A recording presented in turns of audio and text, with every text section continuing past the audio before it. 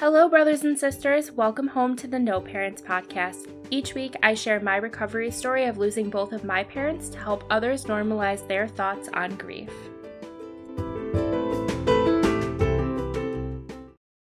Hello, and welcome home to episode 4 of the No Parents Podcast. Today's episode is about my mom's secret box. I wanted to share this story with you guys because it's honestly the first time I felt like I really allowed myself to kind of have feelings after my mom died. I was really proud of being strong, and I was really obsessed with the idea that, maybe if I didn't cry, I would feel better. And I think that's a lie we tell ourselves, is that we also hope that we will feel better by just not having feelings. For people that don't fully understand what it's like to lose a parent, those first few weeks after you lose them, you feel really confused about a lot of feelings, and maybe even for months and maybe even for years. But at the time that my mom died, I actually had to deal with a couple other things, and one of them was I had to move out of my house because there was a disagreement in the family and I had to go live somewhere else. So I went to go live with my best friend, Mary, and her family, which they're the best people I've ever met in my life. And they really helped me out in a lot of ways. They allowed me to continue finishing school, and they allowed me to just continue on with my life and provided a home for me that was very stable. And I'm just forever grateful for them. So basically, a little background about my mom. She was pretty popular. She was really smart, witty, beautiful, very sentimental. She was creative. She was a jack of all trades. She was kind of like MacGyver and Jody Vila, which I think Jody Vila is more of a boomer joke, but she was really sentimental. And one of the things that she left behind was this box. And she always told me, don't read this box. Don't open this box until I'm dead. And I'm like, Mom, what do you mean don't open this box till you're dead? And she's like, don't open the box until I'm dead. So me wanting to open this box for years, I forgot about it. And finally the time came where, I actually got to open the box because she was gone. And I didn't really know what to expect. A little part of me expected, maybe my dad wasn't really dead and maybe it was letters from him, and maybe I would, go meet up with him somewhere and, we would be together. I don't know. When you're a kid, you come up with really weird thoughts. I always thought maybe my dad was, in prison for something, top secret, and he was, a secret agent, or I don't know, watched, too many movies. I didn't know what to think. So basically, we're cleaning out the basement and we're going through all these boxes, and I'm like, oh my gosh, this is the box, and I totally forgot about it. So when I saw it, I just immediately started crying and tears filled in my eyes. And I looked at my friend Mary and I was like, this is my mom's box. And she's like, what do you mean? I was like, this is my mom's secret box that she wouldn't let me open. And I kind of felt like SpongeBob and Patrick, where it's like SpongeBob's secret box, but it's a wooden box with wine bottles on it, and it's like a vineyard, and it's pretty old, and it smelled awful because it had been through so many floods. And I opened the box just slightly, and I see all these papers stuck together. They're like pink and blue and yellow, and I see napkins, and I see all these amazing things, and I'm so excited to just finish packing and go home, but also just really sad because it was like, when you lose people, when you find anything, even if it's just their sock, it means so much to you to see their handwriting again. It's like it could have been a grocery list yesterday, and then the next day it's like this artifact of their life. And I don't know if that makes sense, but that's how I felt. Any piece of my mom's belongings that I found were like an artifact to me. So finding this was like finding an ancient relic. I was so excited to open it. And I was really sad at the time. My eyes filled with tears. It was the first time I was like, okay, oh my God, okay, I actually have feelings and I can't hold them back anymore. And even just talking about it right now, my eyes are kind of filling with tears right now. But there was going to be some real things in this box. And seeing my mom's handwriting and all these little napkins, I started realizing my mom left me behind memories. That's what these are. These are old memories of hers. I didn't know how far back they dated back, but me and my adoptive sister, I call her, we sorted everything out, and we were crying, we were reading stories and laughing. And honestly, this box was full of so many emotions. My mom was always very, I would say, because I identify as being codependent, I would say my mom was probably codependent too. She always was in a good mood. Everything was always good. I think she really only told people that she really trusted when she was upset.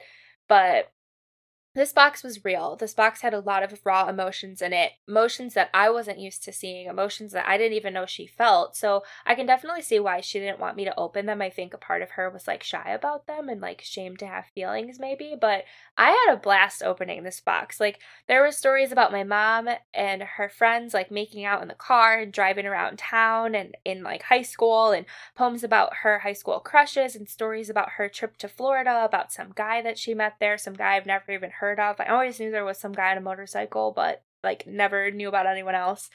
And there were letters from her boyfriend that she had at camp, and letters from her friends at University of Illinois, and a tape recording of her and her friends drinking and smoking and talking about a Lucky Lolly, which I don't even know what that is, but I think it's a TV show.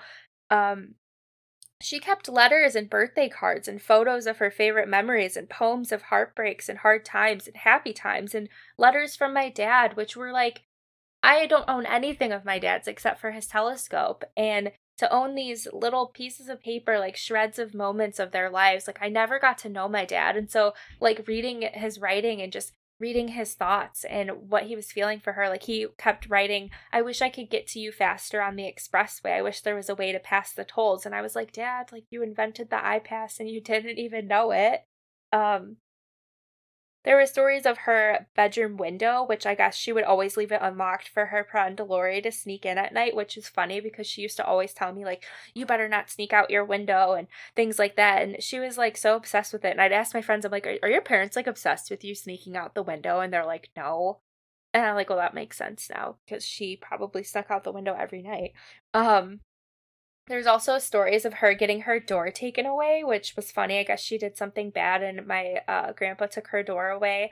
And she also had a stepsister that lived in California, and there were letters from them too, just talking about acting and talking about singing and just like who they were dating at the time and what the times were like, which was so funny because they were like ordering taxis and paying for payphones, mentioning all this stuff that just does not exist anymore, which was so funny to me. It was so interesting too because they didn't have cell phones as kids. So like all of their communication was like, meet me at the park at 7, and if you're not there, I'll know you're a loser tonight. You know, just like weird things like that. And her story, there was a story too about how she lied about her age so that she could be a bartender and earn money to buy a car, which is pretty funny because, you know, to like lie about your age, you can't really do that anymore, but you know, pretty honorable to have bought a car. Sorry if you've heard my phone go off a couple times. I just put it on silent. But her story, she lied about her age, which is really funny to me. It was a box of vulnerability, like something that my mom really was. It was extremely healing for me. And one of the poems that she left behind, and I don't know who this poem is for, but I read it as though it's for me because I feel like, I don't know, who cares? Like, I love this poem. I think it's beautiful. If I should leave, remember me, please. Remember the things that I used to do. Remember how many of them were with you. Remember the mistakes that I once may have made. Remember to learn from them. Remember they fade. Remember the things that we used to do, but mostly remember that I did them with you. And it's really a simple poem, but I don't know, it makes me happy. Like, I feel like it speaks to me in a way because my mom was a very hard worker, and without my dad, it meant that she had to work all the time. Like, I was a latchkey kid. I never had parents home. I pretty much raised myself, like raised by wolves. I don't know. But she always knew what we were up to, but I think that poem is so sweet because towards the end of her life, as my mom was dying, she told me that one of the things that she regretted was not being around a lot. And so, you know, like when I read that poem, it's like, remember that I did them with you. And got a little teary here, but I knew how sad my mom's friends were. They loved her so much, and her best friends were always really good to her. And she always told me that good friends are hard to find, and when you find them, you better keep them and treat them well. And it's so true because I used to have like 20 friends that I considered myself close with, and now my real friends, I can count them probably on one hand. And they've been there forever. They're my longest best friends. And I kind of thought to myself, like, if it were my friends and I had this box, I would want someone to give this box to them. And so what I did for Christmas was I separated everything. So like her friends Lori and Kathy and Diane and everybody just got a piece of her writing. So it was like letters to her and Lori, which was like her best friend. And then Kathy and Diane were sisters, and they got like all these other pieces of papers and just crazy like birthday cards and letters and pictures and photos and tapes and all this amazing stuff, and they didn't know it was coming to them. And they were from 8th grade forward, so it was all their inside jokes, letters, stories. Some received, you know, little magazine clippings that were like story, like there was like some funny story about Diane, and she had like little cutout magazine model faces, and it was just really funny and creative. And so I surprised them and I sent it all to them without them knowing. And when they opened it, they all called me crying or texting me crying. Like, I had no idea that these pieces of paper even still existed. Like, you just took me so far into the past. Like, I didn't even know your mom had these things. Like, your mom is the most sentimental person. This is the greatest gift I could have ever received. And the purpose of me sharing this story is because it was very healing for me to come from a place where I took my mom's memories and I gave them away. I took the memory of my mom and I shared it. I took her life and I put it out there. And right now I'm still kind of putting it out there with this podcast, but it was a healing step for me. It was like, I don't have to hold all this stuff to myself. Like, there's other people that valued this life just as much as I do. And I think that's something that I've come to learn over time, is that I feel like I lost this person and it's so personal to me, but so many people lost my mom. Like, my mom had like 300 people at her funeral, which was like, how? Like, how do you even know that many people? But she, just sharing my mom's memory, super healing for me. I shared the same stories with my grandma and I shared it with my friends, and now I share them with you. And I hope that this inspires you to share the memories of your loved ones.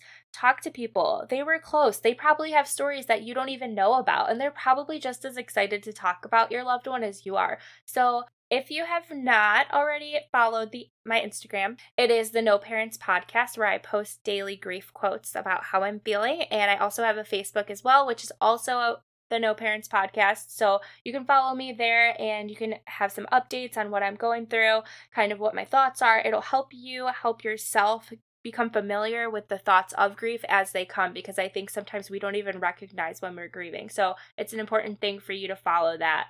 I hope that you take care. I hope you found some peace and comfort in this episode, and I hope that encourages you to share your story with someone else. Have a great day, and I will see you for episode 5.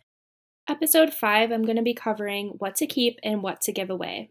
When my mom died, we had to go through everything, which was really hard, but I think I can kind of give you some advice, because I kept a lot of things I shouldn't have and got rid of some things I should have kept, and also kept a ton of things that I ended up throwing out later and kind of wasted money on a storage unit. So there's a whole bunch of things that I want to go through, even talking about storage units and how they work in general, because sometimes you really have to make a decision fast and you don't really have time to go through it. And there's just a lot of different ways that you can organize things. I want to just give that advice because I just have a lot of insight and a lot of regrets about what I did with her things, and just hindsight's 2020. Like, for example, I don't even know where I put her wedding dress, and it's a mystery to this day. So I just want to go over keeping an inventory as well and how to do that.